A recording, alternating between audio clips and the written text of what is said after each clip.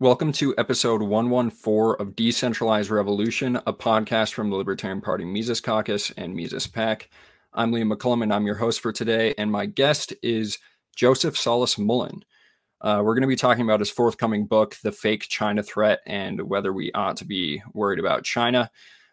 Joseph is a current graduate student in the economics department at the University of Missouri and is an independent researcher and journalist. His work can be found at the Mises and Libertarian Institutes, Antiwar.com, the Journal of the American Revolution, Journal of Libertarian Studies, and the Quarterly Journal of Austrian Economics. I really hope you enjoy this one. Here's the interview with Joseph.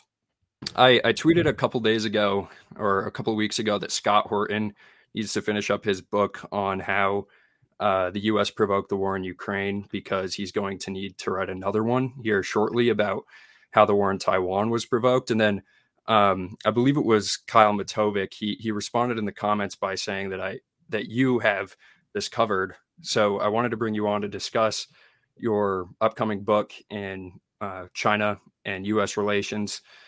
So why don't you go ahead and introduce yourself? Well, Liam, thanks for having me on. It's great to be here. I'm a political scientist, economist, research fellow at the Libertarian Institute. I'm also a PhD candidate in history. I've been writing for several years. I started doing freelance work at places like the Mises Institute before I joined the Libertarian Institute. And I covered various things, a lot of economic issues if you look at my early stuff. At the same time, I started to notice a sea change that was going on. And I did study a lot about China just because of its importance to the global economy. But I started to notice that its coverage in the corporate press was starting to change. And this was back around 2019. And it stopped being China, vital partner, China, future responsible stakeholder, yada, yada, yada, to China. And this was important, too, because Donald Trump's initial attempt to be hawkish on China was met by a lot of pushback from the corporate media, who kind of made him sound like some sort of dinosaur who just didn't understand the way the world worked now. And so it was interesting tracking that change. If you follow like the publication of books about China, especially popular books, the floodgates have opened. It's become a new cottage industry writing books about how scary China is. And if you go back 5 years ago, it was nowhere. It was nowhere on the horizon. So I started working on sort of analyzing China back in 2020, and I spent the past few years then working on a collection of pieces, which eventually I turned into the book, which is going to be coming out in a few months here, The Fake China Threat and Its Very Real Danger. So I suppose we can go from there. I don't know if that's a good enough introduction, but that's who I am. That's really good. I am just curious before we dive into the history of China and the U.S., what initially drew you into libertarianism and foreign policy? Well, public choice theory, number one, coming from the economics and political science side of things, just understanding decision complexes as being just a product of incentive environments. A lot of times you read about sleepwalking toward conflict, forces of history, or things pushing people, and it's really not that way at all when you really dig down into the nitty gritty. It's a lot of people pursuing career paths. It's a lot of people looking out for the budgets of their departments, think tanks trying to get money from certain organizations that happen to have conflicts of interest. So it's all fairly straightforward stuff. And as far as being libertarian, I simply looked at it as being a pretty hardcore free marketer. Even growing up, I looked at libertarianism as sort of the obvious, optimal way to not only avoid things like tyranny, but also to create the maximum possible well-being. If a private actor makes a wrong decision, it's really not that big a deal, even the biggest private actor. But if the government chooses a policy and that happens to be the wrong policy, you can have millions of people die. The state is very, very powerful, and people simply don't appreciate it.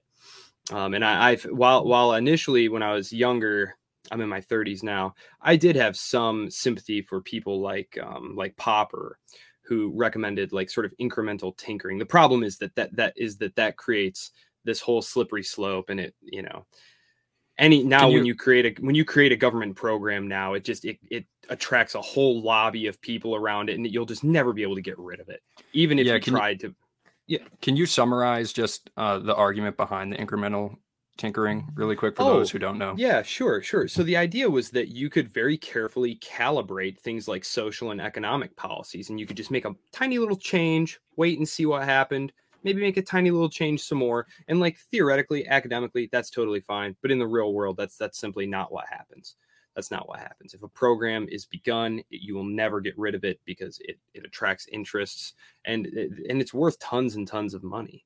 So, I mean, it's not something that you want to create. You don't want to create the opportunity for people to extract rents from the state. You want them engaged in meeting real demands for real products, which will happen most easily and most efficiently in a free market environment. So.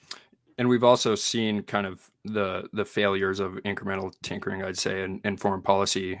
Specifically, you just look to the way that the foreign policy establishment exploited 9/11, and then obviously have gone into more than 7 countries afterwards. So, I mean, that just demonstrates it within the last 20 years. But so you recently wrote an article about Rothbard's works on Taiwan and what he was writing about in the 1950s. And I really have a cursory understanding of China-U.S. relations over the last 200 years. Just what you would learn from, obviously, like the government schools, which are going to be not, I mean, they're not going to be the full story. But then I've learned a lot from like antiwar.com and the Libertarian Institute. So I'm wondering if maybe a good way to look at the necessary history to understand where we're at today is to talk about what Rothbard was writing about at the time and what they were observing, and to juxtapose what was happening in the 1950s with today. So what is the article about? It's titled "Taking Notes Out of Rothbard's Taiwan Playbook." So Rothbard wrote a series of articles in the 1950s, addressing the notion that following the quote-unquote loss of China, this was in 1949, communists are victorious in the Civil War on the mainland. Chiang Kai-shek and the nominally Republican KMT forces evacuate out to the outer ring of islands. The largest one was Formosa, which we call Taiwan. There was an active China lobby, and the China lobby was aligned with Chiang Kai-shek's associates. And they argued very strongly for weapons to help him actually reconquer mainland China. And if you go to the Libertarian Institute and you Google Joseph Solis-Mullen and you look for my articles, the most recent one that I wrote was The Fake China Threat Then and Now, where I talk about the 1950s in a more expansive way. And I draw the parallels today because I think they're very compelling. The rationale that the hawks give is still the same as it was then, which is that, if we don't defend Taiwan, they're going to conquer, the mainland is going to, for some reason, like spread out and start conquering the Philippines and Japan and Korea, all of this, totally speculative stuff. And it's interesting that when you look at, and so Rothbard, of course, takes those arguments on. The idea that, well, we need to defend the pescadores, and we need to defend Quemoy, and we need to defend Matsu, and we need to defend Taiwan, and just it never stops. And the idea is that they're going to island hop their way all the way to California. And so he takes on this idea. And obviously no one is sympathetic, at least no one I know is sympathetic to living under communist rule. But that's not really the question here. The question here is what is in the, quote unquote national interest. And that's another thing that, I'd mentioned public choice theory. One of the things I point out in the most recent piece was that these decisions are oftentimes, because they're so peripheral, they don't have to be serious decisions. It can literally just be the calculation that, well, people in my district really feel strongly about this, or, well, there's a weapons contractor that's in my district, or in the case of Eisenhower, he calculated, and this is in the words of James T. Patterson, who is not a libertarian historian. He is a statist historian from Cornell and Oxford. He writes that Eisenhower viewed formalizing the initial U.S. defense agreement with Taiwan as something that he had to do because it would have been politically risky to do nothing at the time. And this was during the first Taiwan Straits crisis, which was provoked by Chiang Kai-shek bombing mainland China and trying to blockade the southern ports there. And so then when the communists retaliated, you had pressure groups, including Henry Luce, who was the editor of Time magazine, which I know Time magazine now is like, yeah, whatever, it's a joke. At that point, it was like the magazine. It was the biggest magazine. So you have a guy who is a major public opinion maker telling people that, like, this is absolutely imperative. We can't let them push around the Taiwanese like this. And I put links in the article to all the stuff about the old China lobby, comparing it to the Taiwan lobby today. And it really makes perfect sense, right? If you can spend a few $1 million,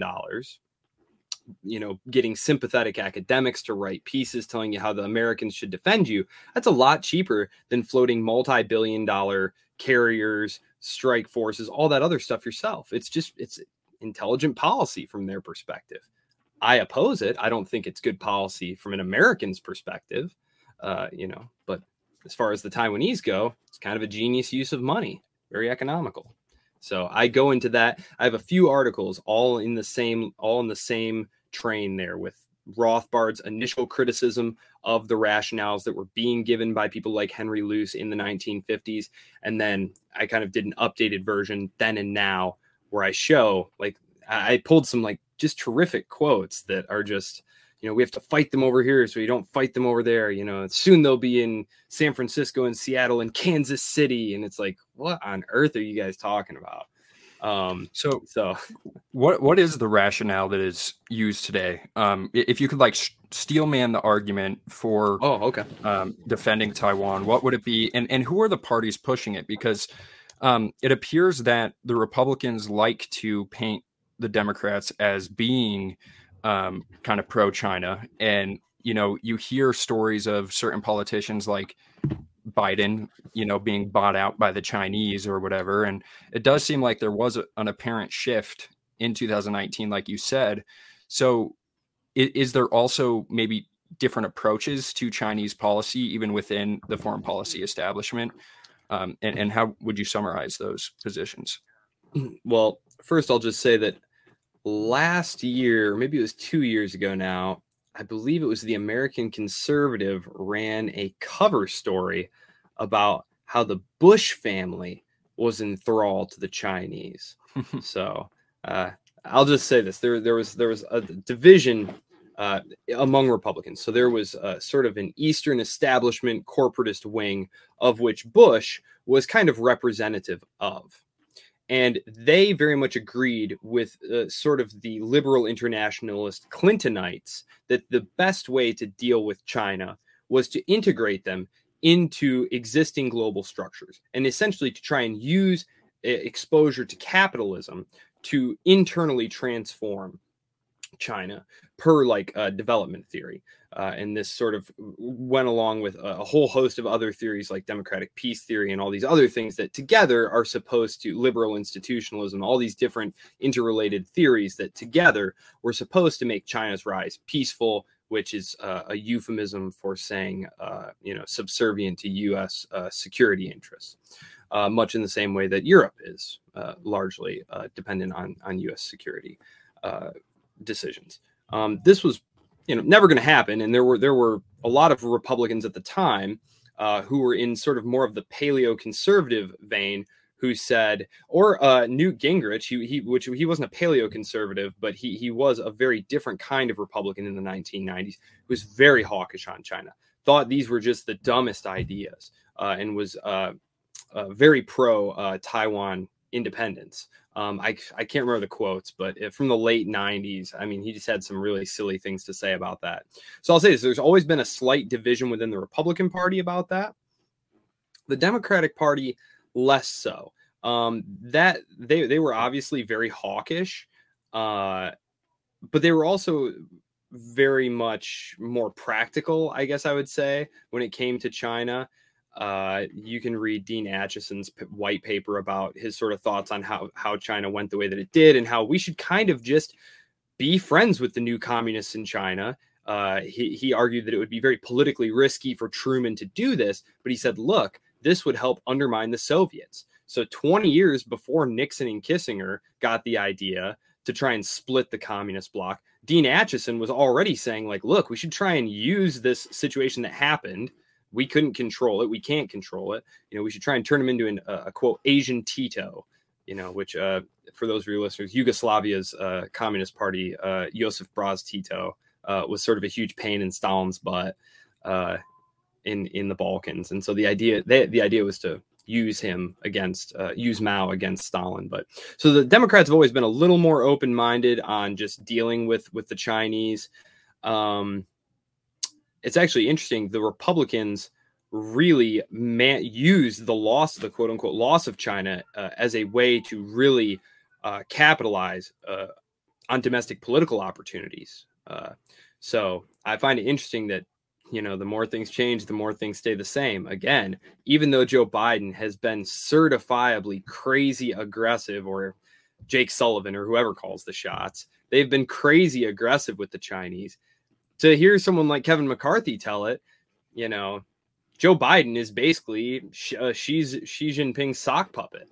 But again, I think you don't have to look very far or look very deeply to see that this is just, taking advantage of the fact that most Americans don't know anything about it, and that it's easy to take shots at someone for being, quote unquote, really weak, just like they took shots about Biden and them being weak on Russia and stuff. And that's why Russia invaded Ukraine, was because Biden was so weak, and it's like no one who knows anything about this, who's not a shill for the establishment, will tell you that that's actually what was happening there. Yeah, it's really fascinating. Just something that I've observed is that Democrats always seemed and Republicans always seem to play this. I mean, it's a controlled opposition effect, whether it's intentional or not, where they're always arguing in the same direction. So the Republicans, for instance, in Afghanistan during the withdrawal, the argument from like Conservative Inc. was that the problem was that Biden he withdrew too quickly, right? Like I heard that from the Daily Wire crowd a lot. But we all know now that Biden actually delayed the original plan and withdrew during fighting season. And that's why it was so disastrous. And the Pentagon now even admits this. So they always seem to argue in the same direction. It's just really fascinating how it plays out. But you did mention Kissinger, and I am wondering what you make of his recent, switch from being opposed to intervention in Ukraine to now being fully hawkish, and how this plays into the overall strategy that Kissinger believes we should keep China and Russia separate, because it does appear that the Ukraine conflict has brought China and Russia together. So what do you make of that recent development? Do you think that there's still some long-term thinking about trying to keep them separate, or do they realize they've lost on that front? So now it's they're going all in, or how do you rationalize that? Well, last year, Kissinger had a full page, actually, I think it was 2 pages actually, in the Wall Street Journal, where he essentially, and he took tons of heat for this, but basically saying exactly what we would say about why the war happened and, all that stuff. So he was totally pissed. And as you say, he now has sort of changed his tune. But I think it's important to note that his rationale is not that the United States has made safer, or Ukraine, something like that, democracy. That's not his argument. His thinking is that Ukraine has become essentially a little bit too powerful, and that it would be unwise, unsafe for U.S. security interests to have a powerful independent state like that, and that it would be better to subsume them into these institutions that the United States controls. So it's really a mechanism of control from Kissinger's point of view. It's not about I love the Ukrainians or democracy or something like that. It's strictly in terms of control. He is a hardcore realist.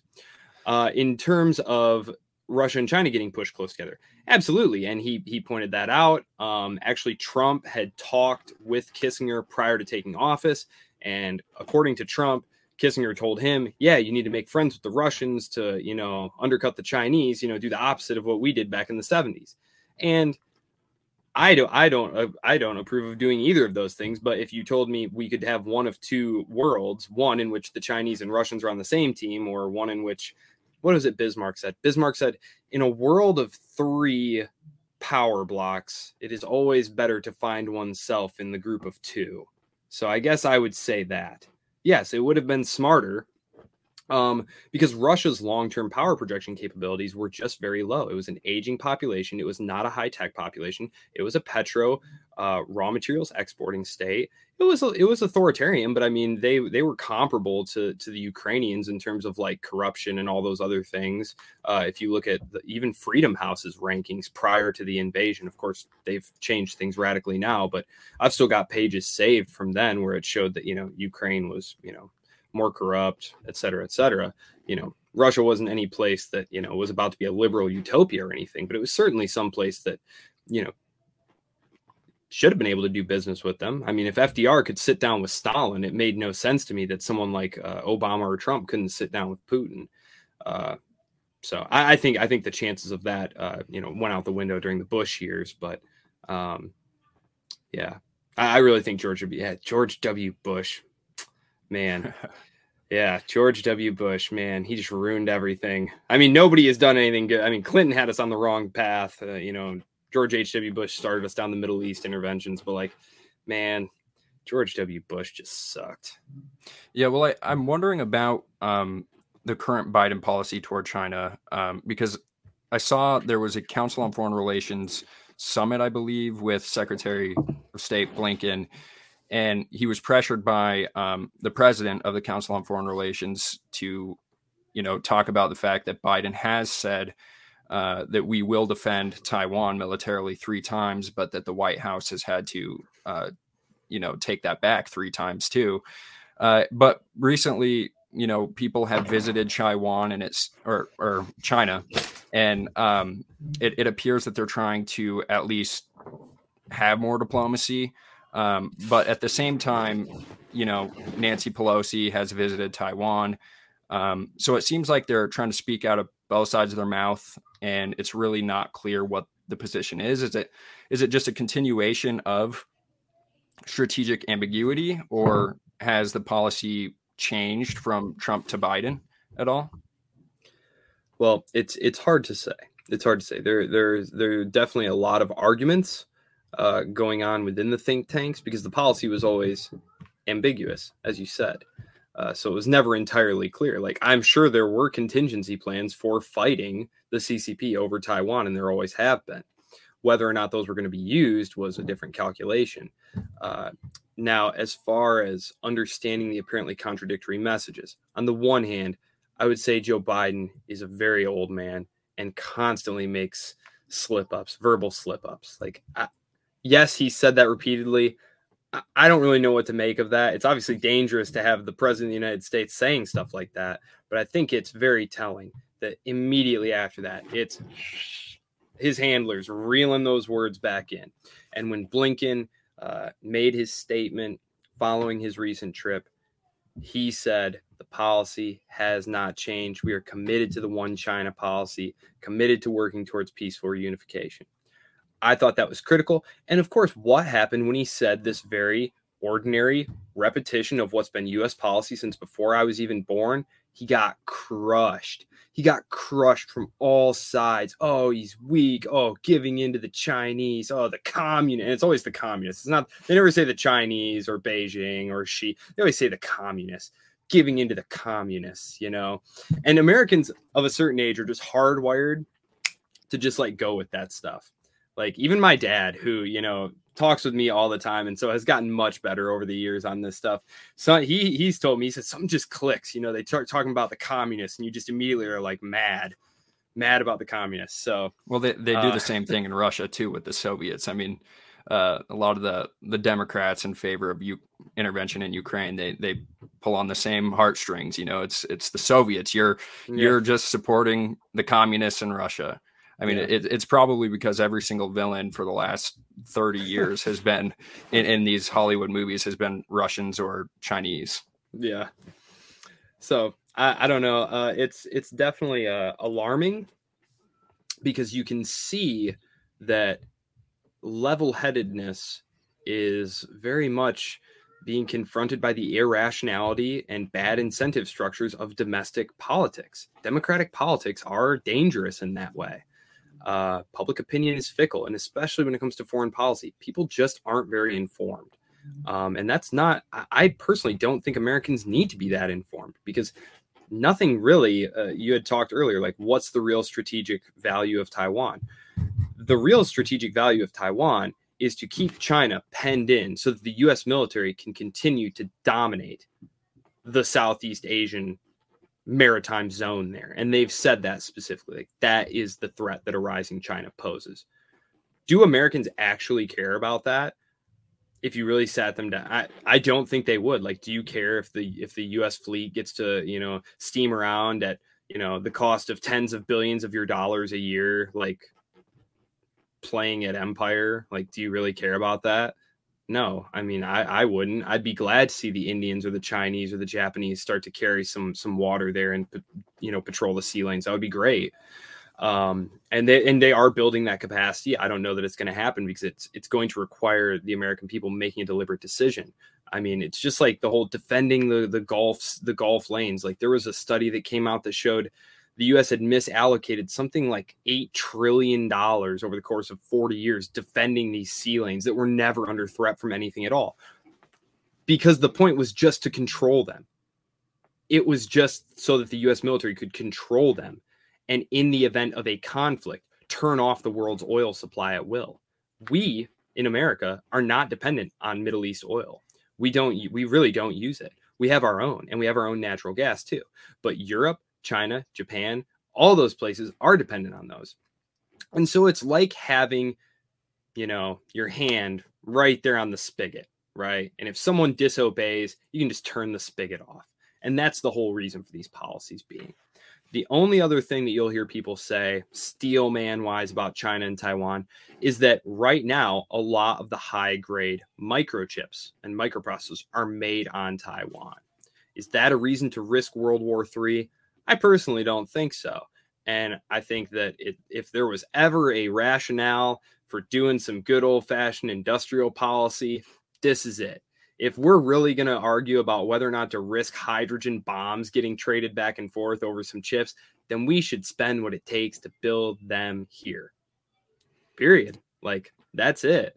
I mean, wasn't there a politician recently who said that we should bomb some microchip facilities in Taiwan? Yeah. So TSMC. Can you summarize the argument there? Like, what?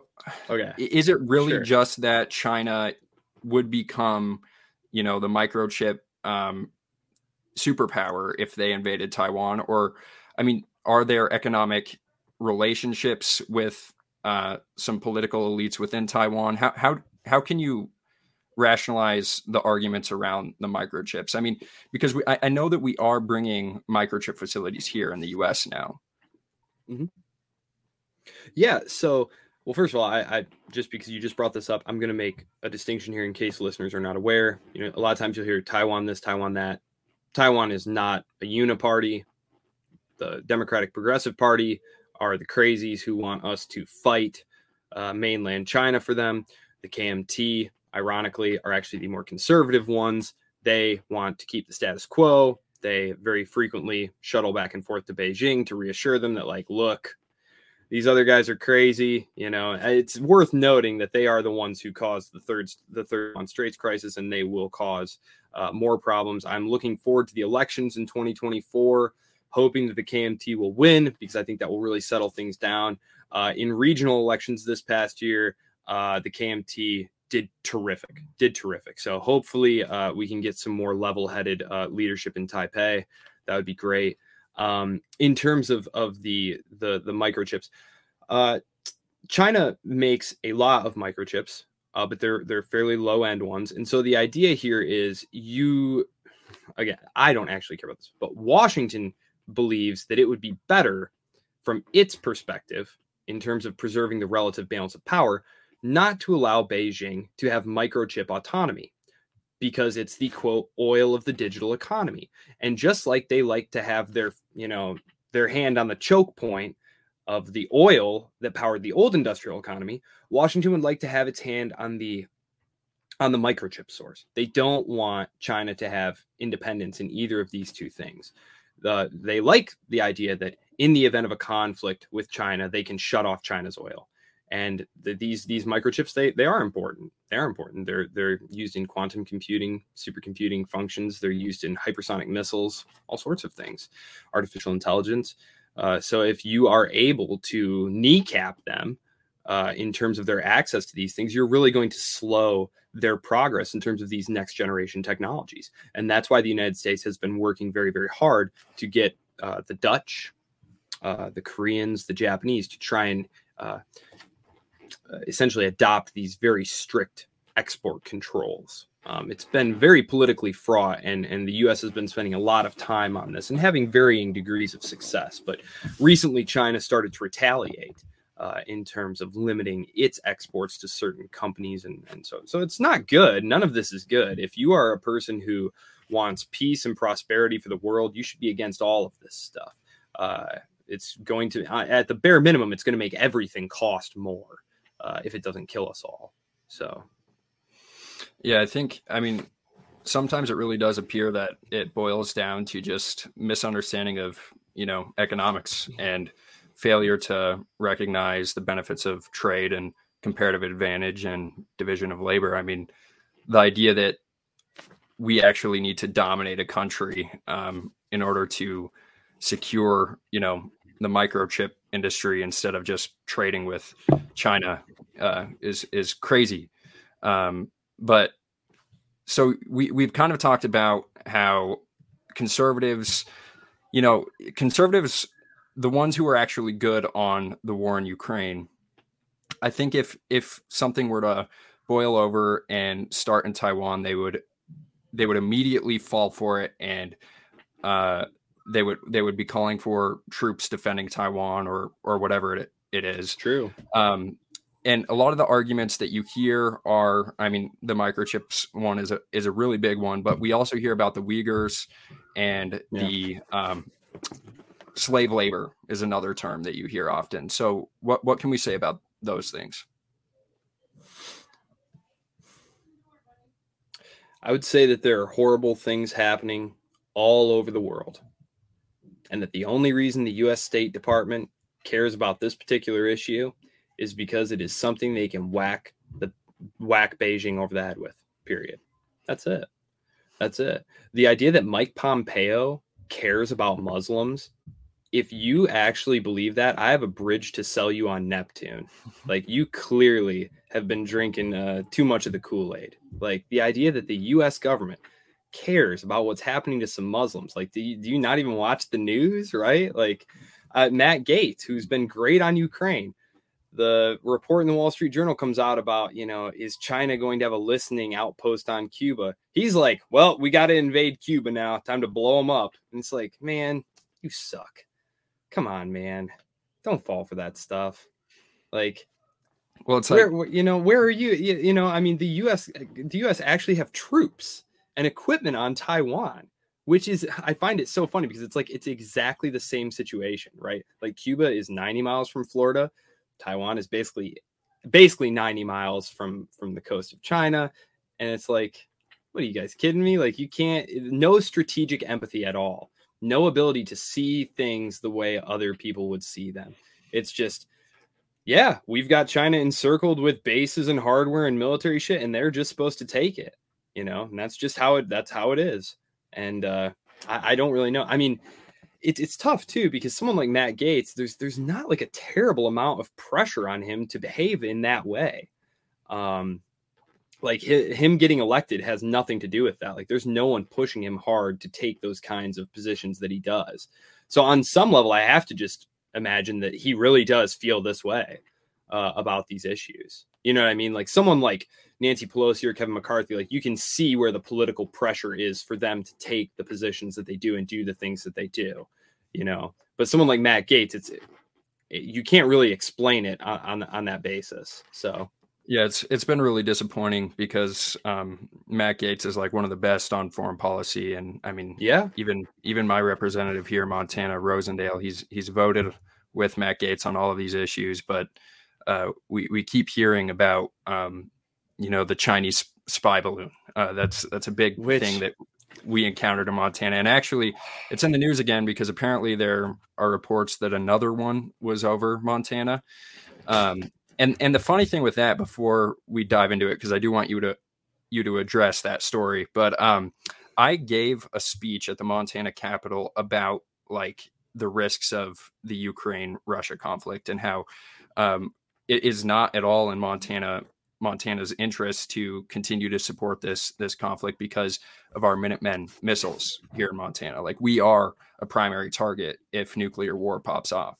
So I gave that speech, and literally 2 days later, the Minutemen missiles are in headlines because we have this Chinese spy balloon allegedly over Montana. And I'm like, well, okay, if we grant that these are Chinese spy balloons in the first place, and I know that's been disputed, why would they be hovering over Montana? It's because they, be curious about our capabilities, our nuclear capabilities. And I just found it fascinating that when I drew attention to that, immediately it popped up in the headlines. And, we have been so distanced from war and the consequences of war that it has been treated like television, right? We just watch people bomb foreign countries while we're sitting in our living room.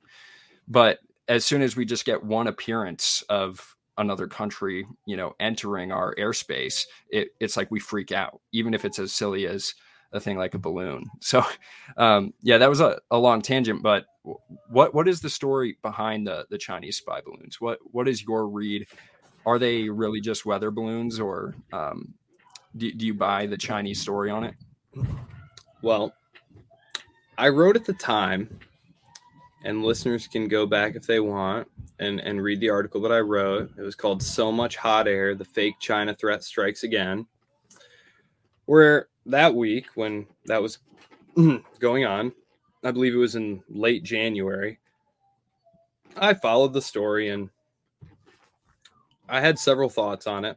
One of which was, even if these are spy balloons, they can't possibly be detecting anything more than they could with the amount of low Earth orbit satellites that they already have watching us. Like, the Chinese are spying on us all the time using satellites in low Earth orbit, just like the United States is doing.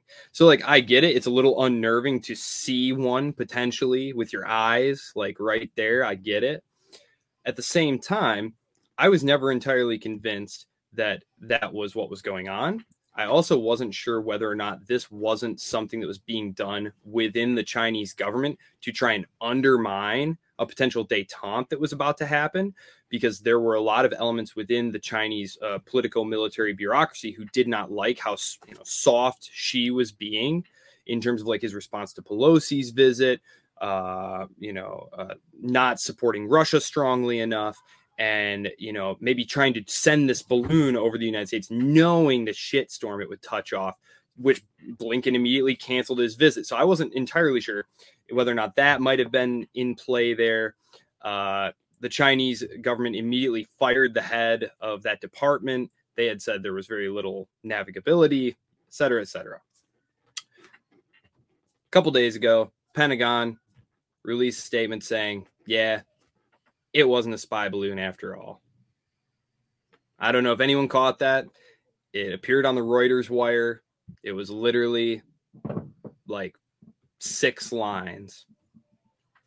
The Pentagon was like, yeah, it wasn't actually spying on anybody. So there you have it. Was it just a weather balloon then? It was stocked full of like over-the-counter, American electronics. Looked like a weather balloon. The Chinese said it was a weather balloon. They've been floating these weather balloons for years. Pentagon said they knew about it. I also felt like, so the thing is coming in, right? And the idea that the Pentagon couldn't take this, like, let's say it really was a spy balloon. You're telling me the Pentagon can't shoot this thing down, but they're supposed to protect us from incoming ballistic missiles? Come on, guys. Like, obviously, they saw that thing coming over. It's good for them, right? That this all is to the good of the military, right? The military wants more money. They want more authority. These are ordinary people, and ordinary people cannot be trusted with power. They want more of it. So obviously, letting this balloon just drift over the country and being like, maybe it's a spy balloon, maybe it isn't, could be housing EMPs or chemical weapons, and just watching the nation freak out about it while they then go to Congress and say, well, we need more money for this, we need more money for that. The Chinese are a huge threat. Well, the American public is going to be a lot more willing to just shut up and give you whatever they want if they're scared out of their minds. And then 6 months later, you can just release a quiet little, yeah, it wasn't a spy balloon. We knew that, but it's whatever. And no one's going to even, bat an eye. They've already forgotten about it, So I just thought that was an incredibly telling. I have a chapter on it in the upcoming book, The Fake China Threat and the Very Real Danger, about the, quote unquote spy balloon, how the story never really made sense. And the whole way that it happened just screamed fake. The idea that the military couldn't shoot it down, that it didn't know what it was. And then all of a sudden it knew that it was part of a vast conspiracy to spy on us, and now I have to go make a note. I'm gonna have to talk to my editor because we were just about done with this thing to send it to press. But I really want to include footnote. The Pentagon eventually came out and were like, yeah, we were lying to you guys. Don't worry about it. We'll get you next time. So have you seen recent reports that another one of these things is in Montana? I mean, just within the last few days. I actually didn't see that. No, I'll definitely look into it. No, you should definitely check it out. Congressman Rosendale has talked about it a little bit. I think he's the only one. He's the only one I've heard it from. So, I mean, it could be made up. And you know what? I also thought, and I had included this in the article, I think, or maybe I put it in the chapter, but this is just one of those examples where, let's pretend it was a spy balloon. This clearly is not cool. It unsettled a lot of people, and it makes conducting diplomacy difficult. So in a more rational world, this would have been a good opportunity for Blinken to use his forthcoming trip to discuss some norms of overhead surveillance, sort of a new open skies treaty between the United States and China. It would be a good idea for the U.S. and China to be surveilling each other closely to make sure that no one's arming to do something else. It makes everyone feel more calm, more confident in their own security. I'm all for that stuff. It was a great thing that the U.S. had with the Soviets and that Trump ripped up with the Russians. But so I would be all for that. But again, the domestic politics of it makes it completely impossible. And, you have these think tanks who, literally directly benefit from selling more weapons, building more weapons, buying the academics at the think tanks who write the pieces that then the papers cite about why the Chinese are so dangerous and why we need to do this, that, and 6 other things that don't even make sense. I don't know. It's pretty infuriating at times because this is seriously dangerous stuff. You mentioned the U.S. population being very insulated from war. My dad was in Vietnam. My grandfather was in Korea and in World War II. And they both survived. Very fortunate. But I spent a lot of time talking to them just kind of about, and my grandfather sadly passed away 2 years ago now. But he especially was very concerned toward the end of his life as things were starting to turn ugly, because he was kind of one of those people who bought sort of the whole end of history thing. We did it. We won the future for our grandchildren. We fought so they wouldn't have to. And he was growing very concerned that war was just starting to be talked about. Like it was just kind of this casual. And he said, you guys just do not understand. You don't understand what real war was like, where they draft you, where there's rationing, shortages, fear of, aerial bombardment. He's, the U.S. government has just been, terror bombing a bunch of helpless brown people for the last 20 years. That's not what war is really like. That's not what real war is like against an actual opponent who can fight back. And I just feel like, anyone who talks about, fighting China as a real possible public policy choice. I mean, everything should be done to get them away from the levers of power. That's just unacceptable. The idea that we should fight a conflict with China or Russia, who are armed to the teeth with hydrogen bombs, is just stupid. And the idea that they won't because they haven't is not an airtight syllogism, right? Like the logic of that is pretty faulty. So, but it is where we are. I mean, anyone who came out and said, we should be trying to de-escalate the war in Ukraine.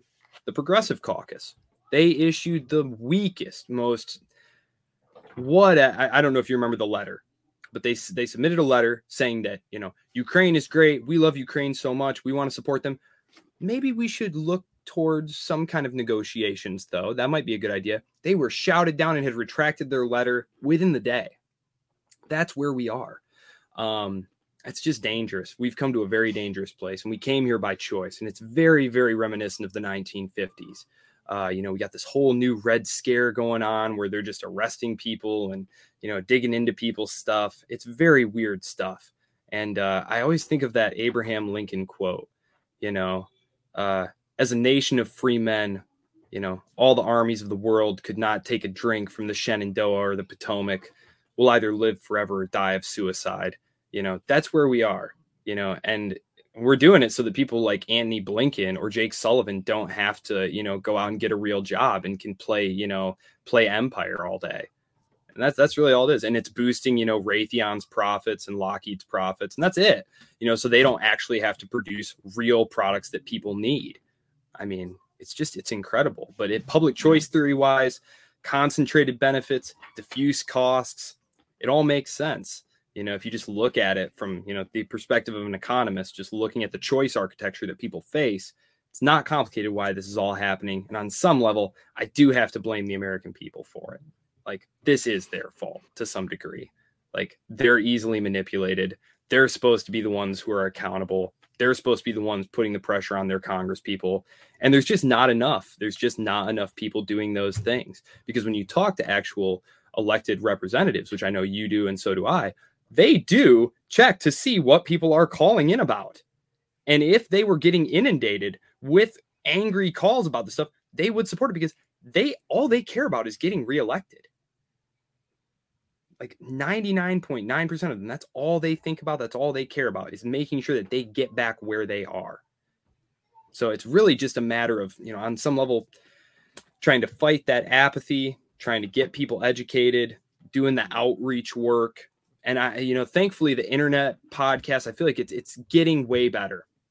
It's way better than it was. The decentralized media and news environment has been good for libertarianism, for the anti-war community.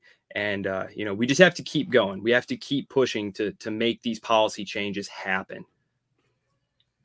Yeah. So just when looking at all the puzzle pieces and how everything's coming together, I mean, it is pretty terrifying when you think of how insulated Americans are, because while the Biden administration appears to be escalating still with Russia, and I mean, there are rumors of war in China and Taiwan as well.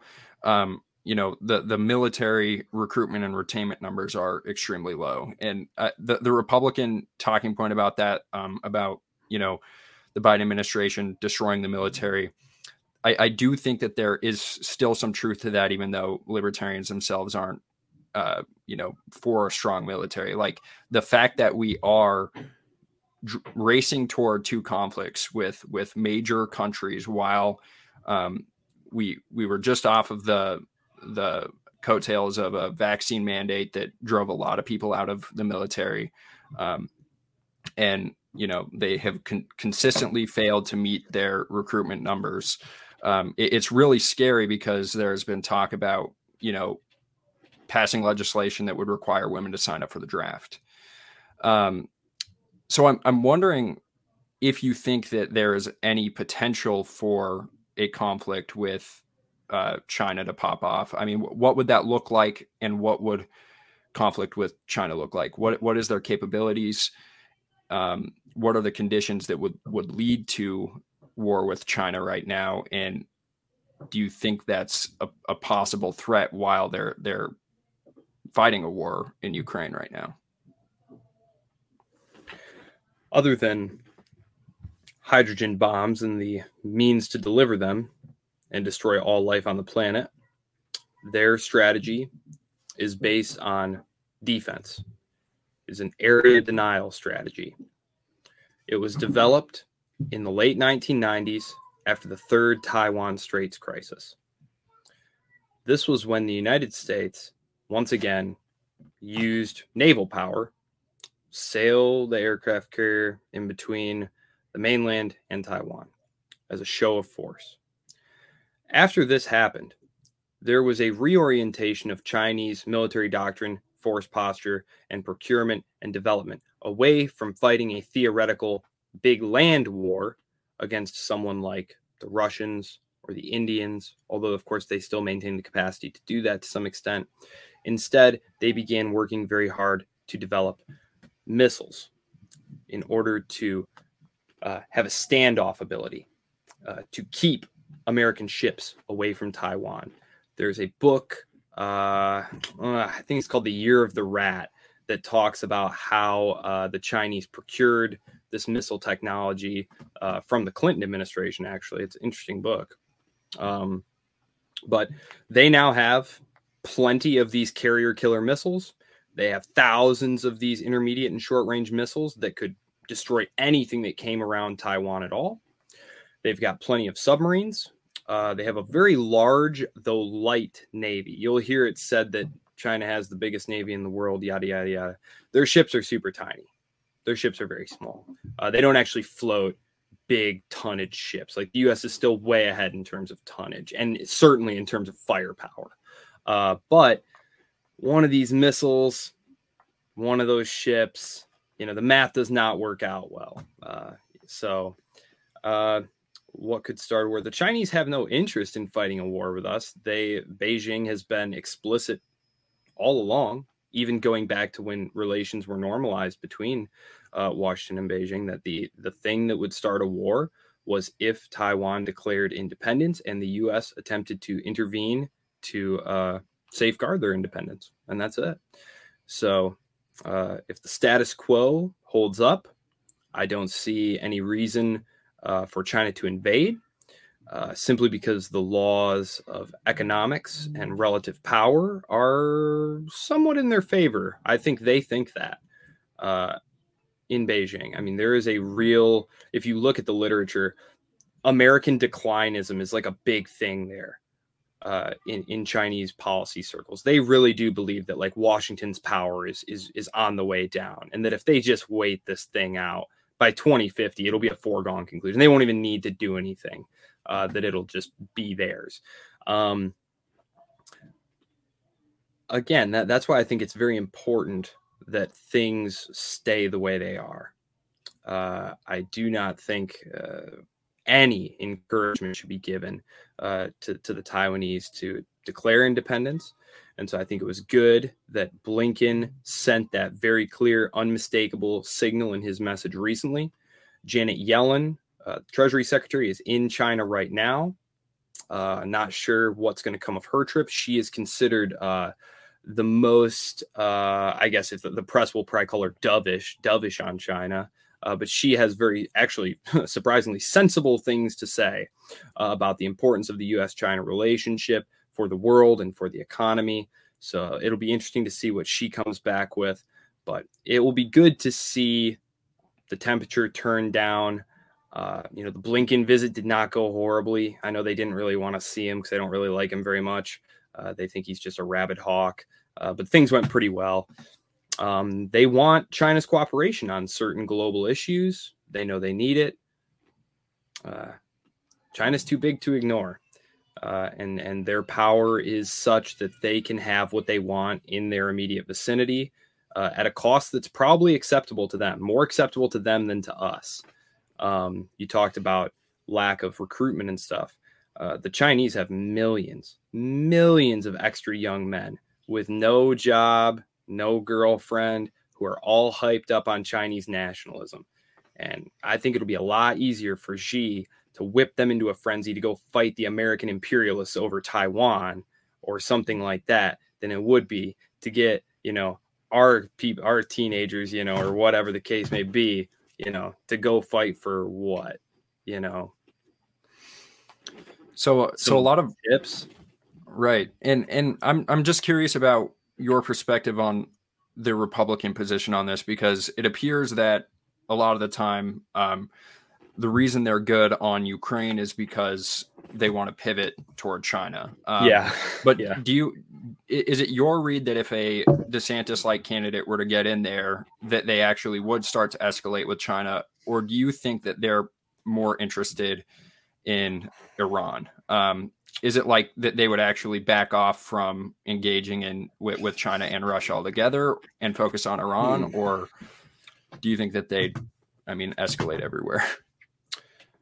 Well, politically, it's not going to be possible for either for someone like DeSantis, like just where the money comes from, what the environment is like. I think DeSantis's initial inclination toward the Ukraine war, which was to say it's not part of our vital national interest, like that's definitely more in line with the Republican base, but it is not in line with the donor class, and that is important because running for president costs a lot of money, and especially when he's running against Trump.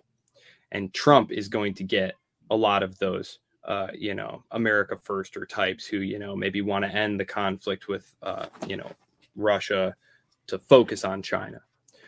So I don't think DeSantis could run that way. I think he'd have to take a more establishment position, which is what he's done. And the establishment favors toughening up against China. They view China as a big time threat to being able to do whatever they want in Southeast Asia and to lord it over Southeast Asia. I think there's a lot of frustration. Some people like Pete Navarro, who have gotten their hands more and more on policy, who for years had been huge critics of the, quote unquote, engagement policy that was trying to integrate China into the capitalist economy, et cetera, who basically are saying, see you idiots, we told you not to do that. Now look how strong they are. So they're definitely, you've got a lot of people like Matt Pottinger is another one too, who are super hawkish, who are just, we told you guys all along. And so everyone's just kind of clearing the deck. Like, yeah, we were wrong. Everybody wants to get on the right side of the orthodoxy in Washington. Nobody wants to get caught. Just like free trade used to be a gospel among Republican voters. Now, if you ran on free trade, you wouldn't even make it out of the primary. You wouldn't even be close. So things change. Orthodoxies change. Political parties are just, vehicles for expressing, the interests who have the power to coordinate and, push the policies that they want to see. And conflict with Ukraine and conflict with China get a lot of people paid. And that's important. And, the American people, have become accustomed to just kind of ignoring foreign policy because it just doesn't really touch their lives very much. And, yeah, it's definitely dangerous. I think Iran would be a real dangerous one with DeSantis because he's crazy about Iran. All the worst lies about Iran, he repeats them. There was a speech he gave at the Hudson Institute, which the Hudson Institute is just awful. He gave a speech at the Hudson Institute when he was a congressman about the dangers of Iran and how they back Al-Qaeda and, just all the biggest bunch of BS, so he's horrible on Iran. And I also think DeSantis could usher in like a really bad repetition of like the worst parts of the Reagan years in terms of like getting really involved in Central America. Cause he's definitely mentioned that in speeches. I wrote an article for antiwar.com. I think it was last year or 2 years ago. DeSantis and future foreign policy disasters or something like that. This was back when his name was getting floated as a possibility and people were like, yeah, he'd be great. And I said, well, be careful what you wish for. This guy is a former, officer in the military who went to Yale and Harvard. Like he is as establishment as it gets. He has that ability to tap in to that America First feeling and vibe, but like, that's not who he is. It's not where he came from. So I think he would be he would be dangerous. His presidency would be very dangerous, I think. Yeah, I agree. And many people fail to mention that he has a record in Congress and it wasn't that great on foreign policy. And I've actually tweeted out a video. I'll have to share it again once this interview goes up of him talking about Iran. And he says, the greatest thing in the world for peace would be if we actually funded the protesters in Iran and they threw out the government there. So I think that's a very serious threat. But we're coming up on the hour here. I'd love to have you back on once the book comes out so you can promote it. But for now, where can people find your stuff? Sure. So like I said, Joseph Solis-Mullen. I'm at the Libertarian Institute. You can follow me at Solis_Mullen on Twitter. I do tweet a fair amount. Otherwise, that's pretty much it. Keep an eye out for the book, The Fake China Threat and the Very Real Danger. Awesome. Well, thank you. Thanks so much, Liam. Appreciate it. Keep up the great work. You too. All right. Well, there you have it. I'd like to thank Joseph for joining me for this one. And as always, thanks to Dave versus Goliath for all the music you hear on the show, and to our producer, Simon Kelpin. And thanks, of course, to all of you who are subscribed to our email list and support the pack. You can do both of those things over at takehumanaction.com. And please remember to like, comment, and share the podcast. And thanks for watching. We'll see you on the next show.